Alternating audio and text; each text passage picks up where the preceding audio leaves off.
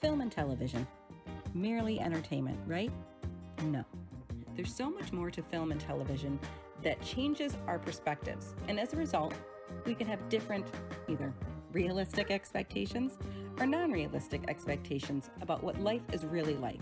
Whether it be horror that helps us develop a habit of turning every light on in the house, or a comedy that helps us relieve tension in the saddest times of our life. I want to go in the Wayback Machine and find out exactly what movie helped shape you.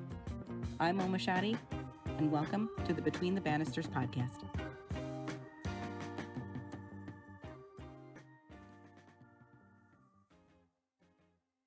So, hey folks, thanks so much for joining us again for Between the Bannisters podcast. Welcome back. I'm very excited today because this is the first, it's actually, I think it's the first sequel, maybe not so much, but I'm just excited to talk about it because it's a very groovy movie, and it's the second James Cameron movie that we've talked about on the podcast, which through his ups and downs, I do enjoy the man's films, so I'm very excited. So today we are talking to Will Hirsch, and Will is a screenwriter and director originally from Phoenix, Arizona, but now splits his time between there and Los Angeles. And for the better part of a decade, he has worked in independent film, writing and directing several short films, and in 2019, Will was hired to co-write and script supervise Scare Us, a horror anthology feature, working with several of his former film school classmates. And Scare Us was released in the summer of 2021 and can be found on most video on-demand platforms. And while he has one foot in film, the other is online. Will is also a digital producer for the nationally syndicated television show Right This Minute, writing stories that entertain and inform viewers about the biggest viral videos on the web. If you'd like to read some of Will's work, the first 7 chapters of his sci-fi adventure novel, The Sea Scraper, are available on his social media pages for free, but only for now, because you're gonna have to pay for it, because not everything is free. The full novel will be available later this year as an ebook. Oh, that's so exciting. Yeah. Every time I read everybody's bios, I'm like, people are freaking cool. I like this. I'm very excited about it. So, Will, thank you so much for joining us. Now, go ahead and say hello to the folks. Hello, folks. Yeah, thanks for having me. I'm really excited. Yeah, so tell them about what we're talking about today, because I'm jazzed. I'm excited to talk about it. So today we're talking about, it's my favorite movie of all time. It's Terminator 2. Judgment Day. Judgment Day. Which, when I was a little kid, when I saw this movie, I didn't quite understand what that title meant. I did not grow up in a very religious household, so I didn't quite understand the meaning of that. I didn't know if it was like an actual holiday or I was not very sure what was going on, but yeah, this is my absolute favorite movie of all time. I saw it when I was really, really young. I saw it when I was 5, and I saw it in the movie theaters. It hadn't just come out because my grandpa would take me to movies all the time. Mm-hmm. And he would, every Wednesday, we'd get out early from school. He would pick me up and we'd go either see a movie or rent a movie. And that day we went to the Dollar Theater. So it had already been out for about 6 months or so.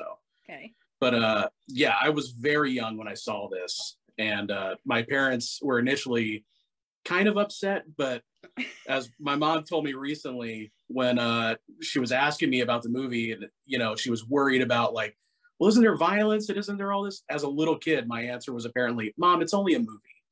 And so she was like, well, okay, he'll be fine then. And from that point on, I was never like really supervised about what movies I was watching, because it was clear I understood this isn't real.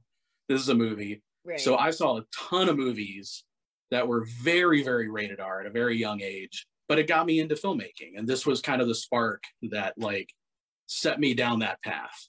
I love that. No, and it's so funny because I feel like I've seen, when I was a kid, my oldest sister used to take me to the movies all the time because my mother would make her. If she was going somewhere with her friends, well, take your sister. My sister would be like, oh my God.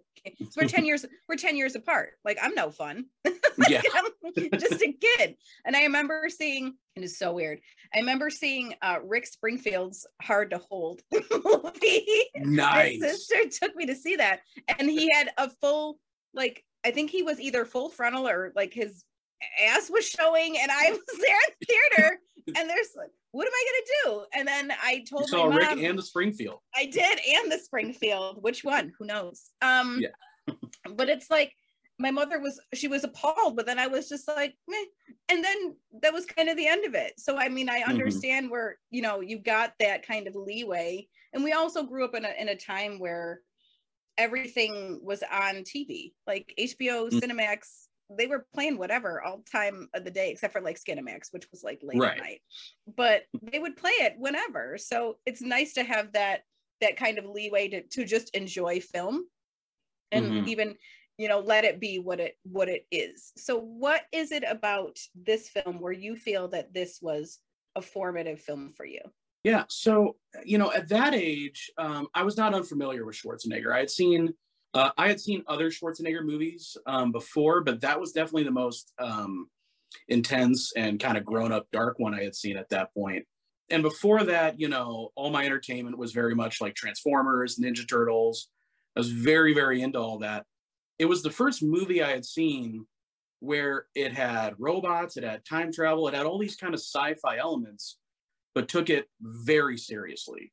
It was not kidding around. There was no like punches pulled. It was like treating it deadly serious. Like there's a nuclear holocaust that's going to happen, and nobody seems to really care about it. Everybody just thinks like the one person who knows, well, she's crazy, you know, we'll lock her away, and just everybody is just kind of like moving out their lives with this kind of like creeping horrible thing on the horizon. Right. And as a little kid, seeing a sci-fi subject matter treated as an adult movie, like it took a while, but it stuck with me for a long time, even to like when I started to get to like junior high and high school, when I started really writing my own stories, that really was sinking in of like, just because it is this genre piece doesn't mean it can't tackle big, heavy issues and treat it with like the gravity that it deserves.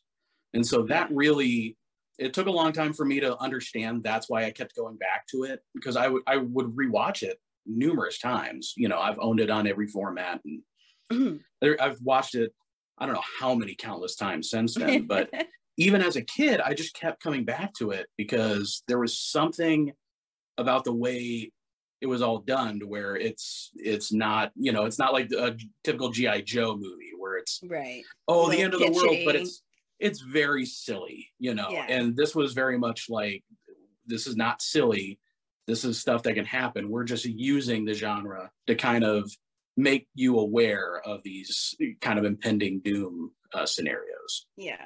And what's so interesting about what you just said about how it was taking it something, there's a particular like gravity to this one as opposed to the first Terminator. And not to say that the first Terminator was silly. It was very pulp, and it was very glossy. It was very 80s, but it was very, you know, it was not done before. And it definitely was a standout. But this one was really brighter. Even the coloring of this movie was a lot brighter, which to me made it feel like it pulled it out of the original's grittiness to something that was happening in broad daylight. I mean, and the introduction of Robert Patrick's character is fucking scary. Like, he's fucking scary. That is still the most terrifying movie villain to me, like, for several reasons, but he is still just ultimately super terrifying because he looks pretty standard. He doesn't like stand out. He's very Ken dollish.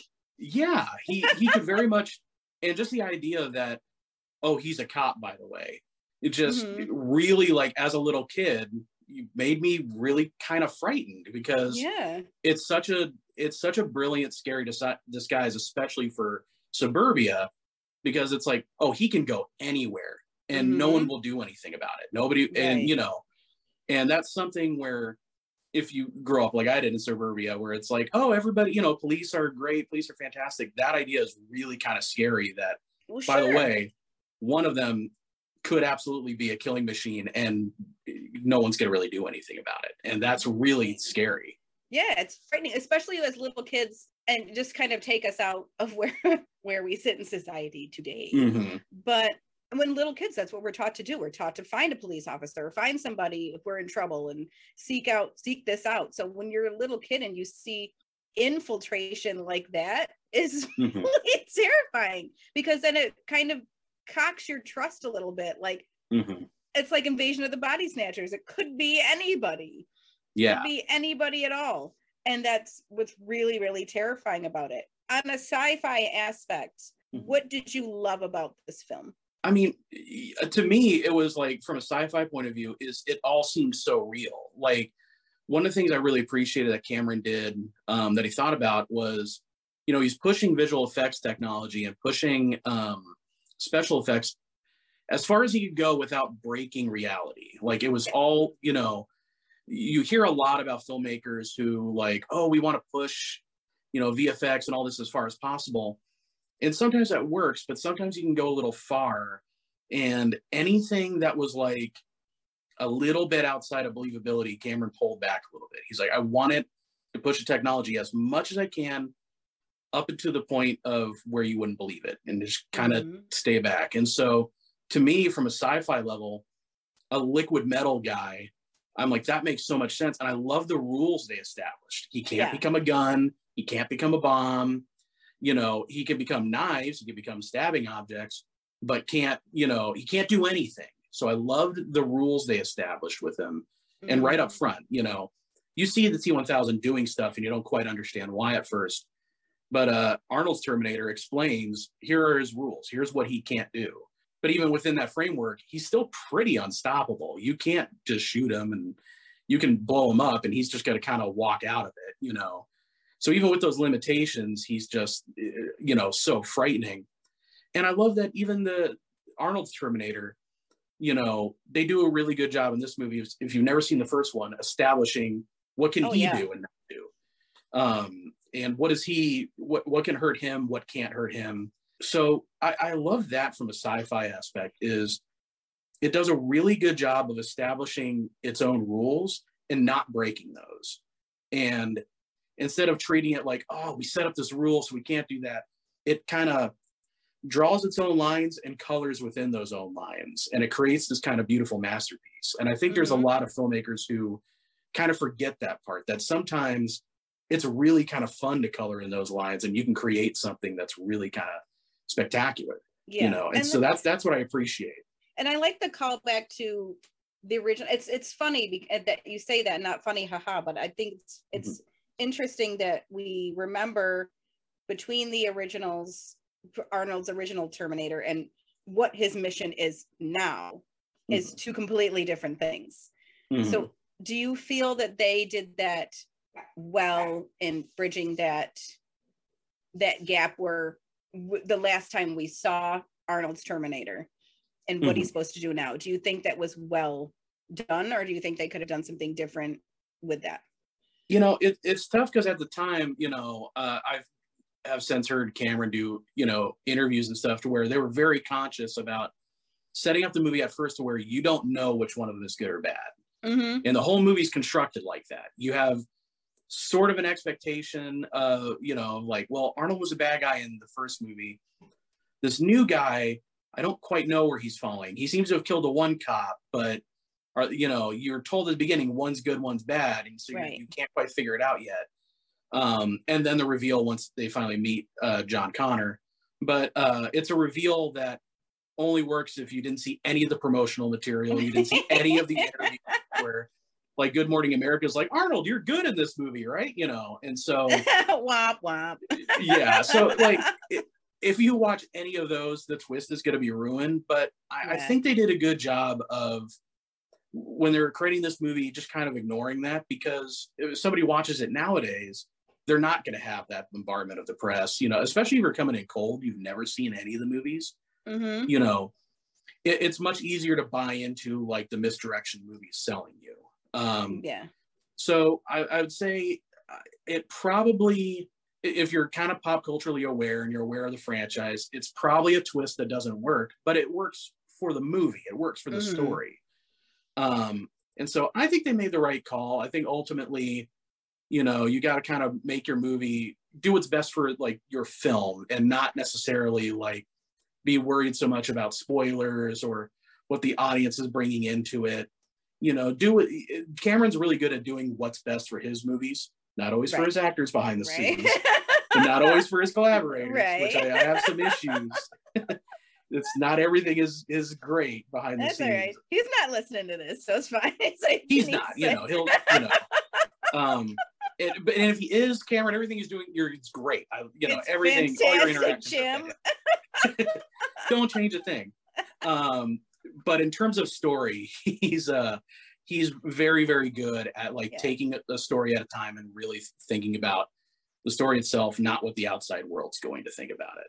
Yeah, that's a good way to think about it, because there's been a lot of things and a lot of choices that he had to fight with a lot of people for Alien and for the whole Terminator franchise, where he did not make fan films. And there's a lot of directors that make fan films and listen to it and take criticism to heart and try to change things and deviate. And he really did what was best for this story, I think. Yeah. And out of this story, because we're talking about T2 and it being so formative for you, was there a scene that you remember to where you're like, I have to do something like that, or that really pulled me in this direction to write that for my own work? One thing, it's hard because there are specific scenes that I love. I mean, the one that just blew my mind as a kid, and it took me years to figure out how they did it, was, of course, where he rips off the flesh from his arm, revealing the Terminator arm. But even as a kid, the idea that's being communicated to me, because when I was that little, it's kind of hard to wrap your mind around the entire movie and what it's trying to show you. Mm-hmm. But even as a kid, it was so clear of the scene is trying to shock you with wow, look at, this horrifying scene. But also I got as a kid that what the Terminator is actually trying to do is show the character Miles Dyson, who creates Skynet, is show him the arm. He's showing him the arm because Dyson has an exact one at the factory. So even as a kid, I'm like, oh, there's a reason he's doing that. He's not, the Terminator is not just doing this because it's a cool special effect or trick. Yeah. There's a reason the Terminator is specifically doing that, because how else are you to communicate, hey, I'm from the future, you kind of created me, and here's the proof, and the actor, Joe Morton, his acting throughout the entire movie, he's great. But he communicates so well, oh my God, you just see him get what's going on, right? Despite the weird situation that he's in, all of a sudden becomes really clear. That scene is always a standout to me. Yeah. But throughout the whole movie, one of the things I really took away from it, especially as I was creating my own stuff, is nothing in that movie happens just because it happens. There's a reason why everything in the movie occurs. There's never a Deus Ex Machina in the movie. Right. There's never a hand of God. Every single thing that happens is because something else happened. And that's harder to do in a movie than you'd think, especially when you're creating a film and, you're going through the whole process, and you feel like I've got it rock solid on the script, but then you've got a bunch of other hands coming in when you go into production. People want this to happen. People want this to happen. Right. You're trying to explain as a writer, but if you do that, then this doesn't make sense. Exactly. Well, I don't care. This scene looks really cool. So the fact that you're able to pull that off in a movie of that scale, is quite incredible. And that was something I really took away. To the point, in the movie, it's such a cause and effect movie. 2/3 of the way through, they get away from the T-1000. Yeah. And there's a long stretch where it's hey, if they just stayed away, there would be no conclusion to the movie. Fine. Yeah. Right. The movie spends 15 minutes right. Well, the story could kind of be over now, and it's not until Sarah makes a choice that all of a sudden something happens. So that's what I really appreciate. Which really fits that formula, which is this happens and this happens and this happens and then this happens and then this happens until this happens, which is really great. Like you said, on the page, that is the story, until somebody says, oh wait, well, what if this happens? You're but it can't, or it shouldn't. But I think that was a great use of, I'm not going to say trickery, but it was a great use of pivoting us from what the storyline could be, and having that hero's choice to make this final decision, which leads us to the rest of the final third of the film. This is going to be really hard, and I always try to say one, but I know nobody can ever do one. What is your ultimate favorite scene of this movie?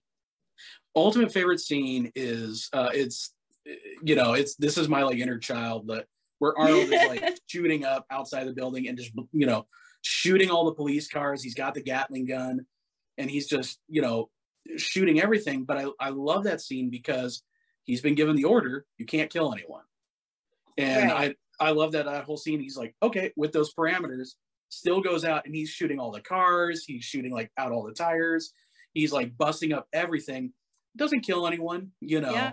He's just still like, yep, those are my orders. That's what I'm going to do. He's got a grenade launcher. I just love that scene because at that point, who could stop Arnold? Like, an entire right. police force, is useless against one Terminator. Just like, yeah, you can't do anything. The only reason you're alive is because the Terminator was ordered not to kill anyone. Right. And that's what makes me laugh in movies like this, that, you have these crazy things like something like Terminator, or you have something, if you go back and look at like Die Hard, when they have like a bunch of terrorists in that and they just some local police right. like yeah. Everybody's just gonna tidy up. That cracks me up a lot. But I love that when people talk about their favorite scene, especially and you know what, folks, we are an audio podcast, but we're actually recording on Zoom, and just to see people's faces light up when they talk about, everybody looks at the ceiling, everything yep. and everybody has to dream, and it's just great to see that the excitement in that.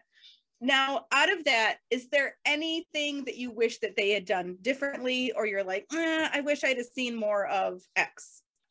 Really, the things about this movie that I would change is, because I really do prefer the extended edition, because I think there's just a little too much connective tissue cut out of the movie. I mean, the movie is obviously one of the biggest films of all time. Yeah. Its legacy has not suffered from any of these absences, but I think it would be just a little bit greater. There's a really great deleted scene where they take out, the Terminator's computer chip, and it actually explains like why all of a sudden he's like learning to do things. He's becoming more human. It's a much clearer explanation of why is the Terminator all of a sudden like he's able to smile naturally, and why is he like, learning about small little human things, picking up little idiosyncrasies. And that's explained in that scene, is if they take out the chip and reset it, then the Skynet parameters or whatever they explain is reset. And now he's open to learn new things. And they kind of gloss over it in a movie. There's a little bit of ADR they do that essentially sets up the same thing. I just don't think it's as strong.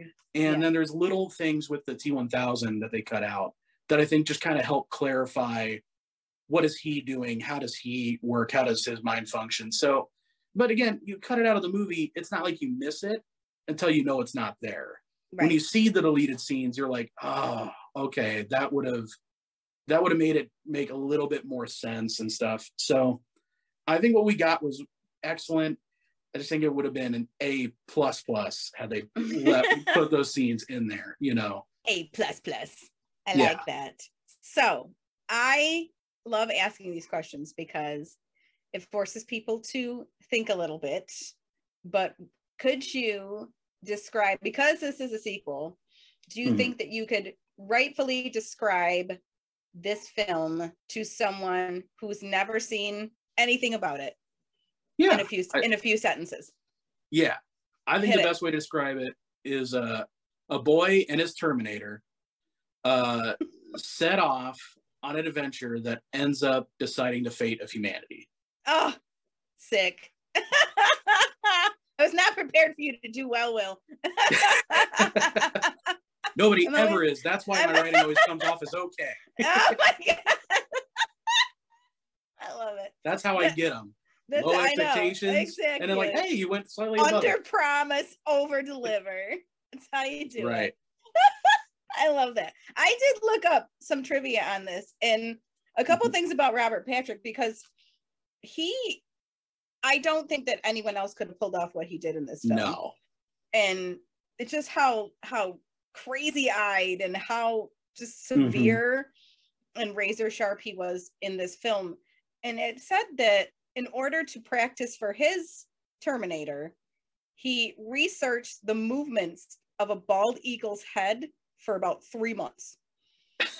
and implemented that into his character. Mm-hmm. And now you thinking back on it, I'm like, oh my God. Because he's got that stare, you know. Yeah. He's got that total predator stare. Yes, the predator stare, and then like the tics and the movements of like, it's just craziness. And then he practiced running up to 40 miles an hour, just breathing through his nose.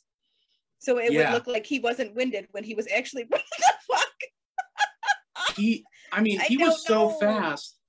You know, there's interviews where the stunt coordinator, where the stunt person was on the bike, who's supposed to be John Connor. Yeah. And, you know, them going at full speed and Robert Patrick in one take going right up, tapping the guy on the shoulder, you know, and it's like, my God, you know, like, so it's not like it's movie trickery. It's like, he's really moving that fast. He's really busting it out. And I'm like, first of all, method to the max, but I don't even understand that. Like me, I don't run until I'm chased. So I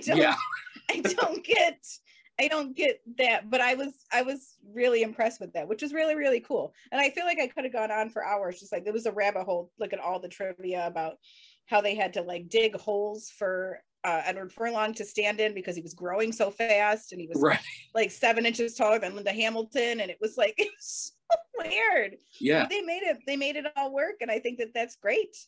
But I feel like with this movie, because there is a lot going on, and there is a lot to be said about you know, making choices and redemption, and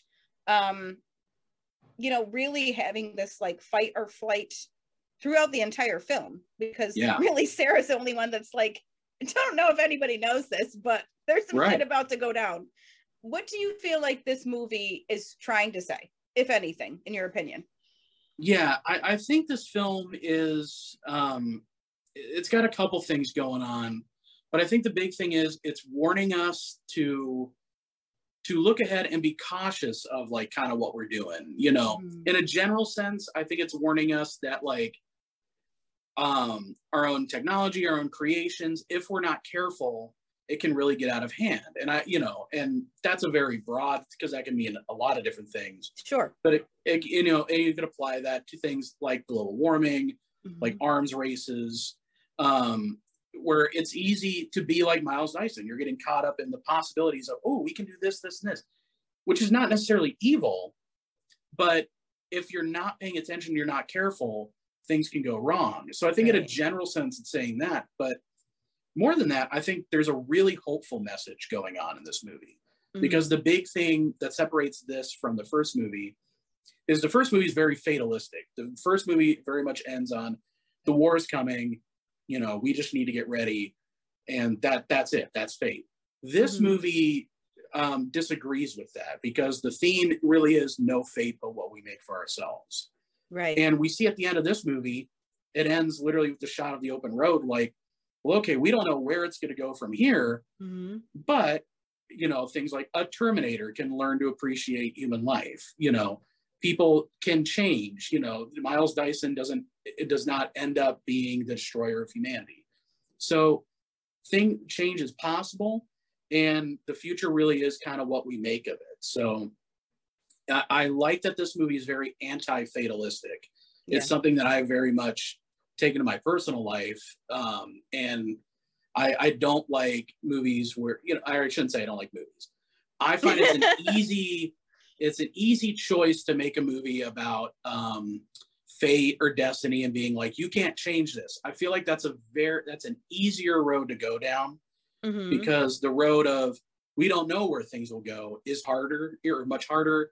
It's much more nebulous. But I like that this movie went that way, because I feel like it ends on a high note, despite Arnold being destroyed at the end of the movie. You know, I think that this movie ends on a very positive note.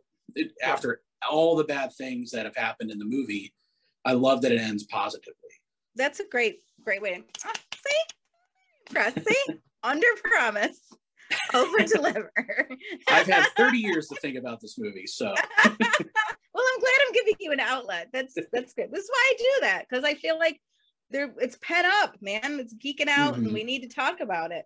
But I think that's an excellent way to look at it, and especially where we're headed. even if I will be honest, AI scares the fuck out of me. It really does. And you know, Boston Mechanics is always up to something. Yeah. And now they're backflipping, and now they're like smiling and hello and like reacting to if people are sad. I can't take it, and I don't know if I will survive. If I see AI coming, Right. I will be your slowest friend. I'm just gonna lay down and die. Best of luck.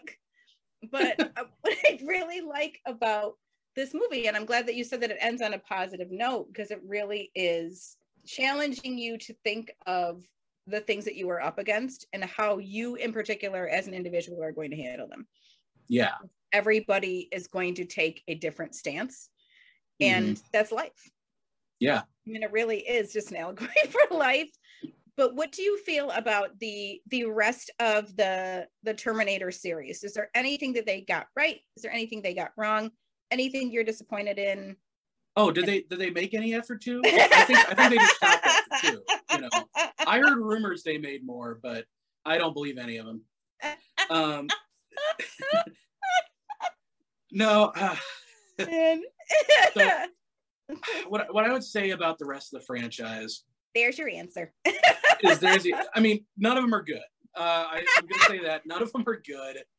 I love it because they don't. I'll make this real quick. What Cameron does really well is he really does an excellent job, and we've seen this with Aliens. He takes he's really good at looking what happened before, and then being like, okay, so those are the previous events. What would happen because of that? You know, right. And you know, with Alien, he wasn't interested in replicating that movie. He was like, okay, so there are all these eggs. This evil company is aware of it. So therefore, this would happen. They would establish a colony here. And if there's more eggs, then things are going to get out of hand. So he's really good. And with his first, you know, with Terminator 2, thinking, okay, Sarah's now aware of the future. No one else is. Right. The parts of the Terminator are left over. What would happen because of that? And what all the Terminator sequels fail to do is think, okay, well, if we're going to do a part 3, what would happen when there is no Terminator stuff? Like what would be a continuation of that? You just now have 2 people who are definitely wanted by the United States. You know, they are definitely at the top of the terrorist list. Yes. And what would their life be like? And there's a few answers you could go there, but all the Terminator sequels seem to be interested in like, well, what if the Terminator could fly this time? Or what if he had a rocket launcher for an arm? It's not taking into account what happened. Right. And that's where they all go wrong. You heard it here, folks. That's the mark of it.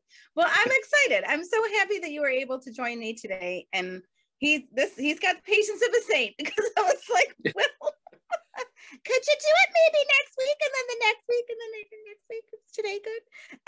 So that's been very, very gracious of you. So I appreciate that. Oh no, any chance that anybody gets me to talk about movies I like, yay! Well, I'm endlessly patient.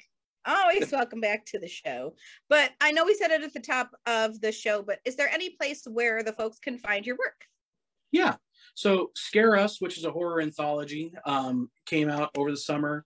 I'm insanely proud of it. You know, you hear lots of horror stories about screenwriters who their first movie, you know, being rewritten or changed, and you don't see any of themselves in their work. I see a lot of myself in the scenes that I wrote for that movie.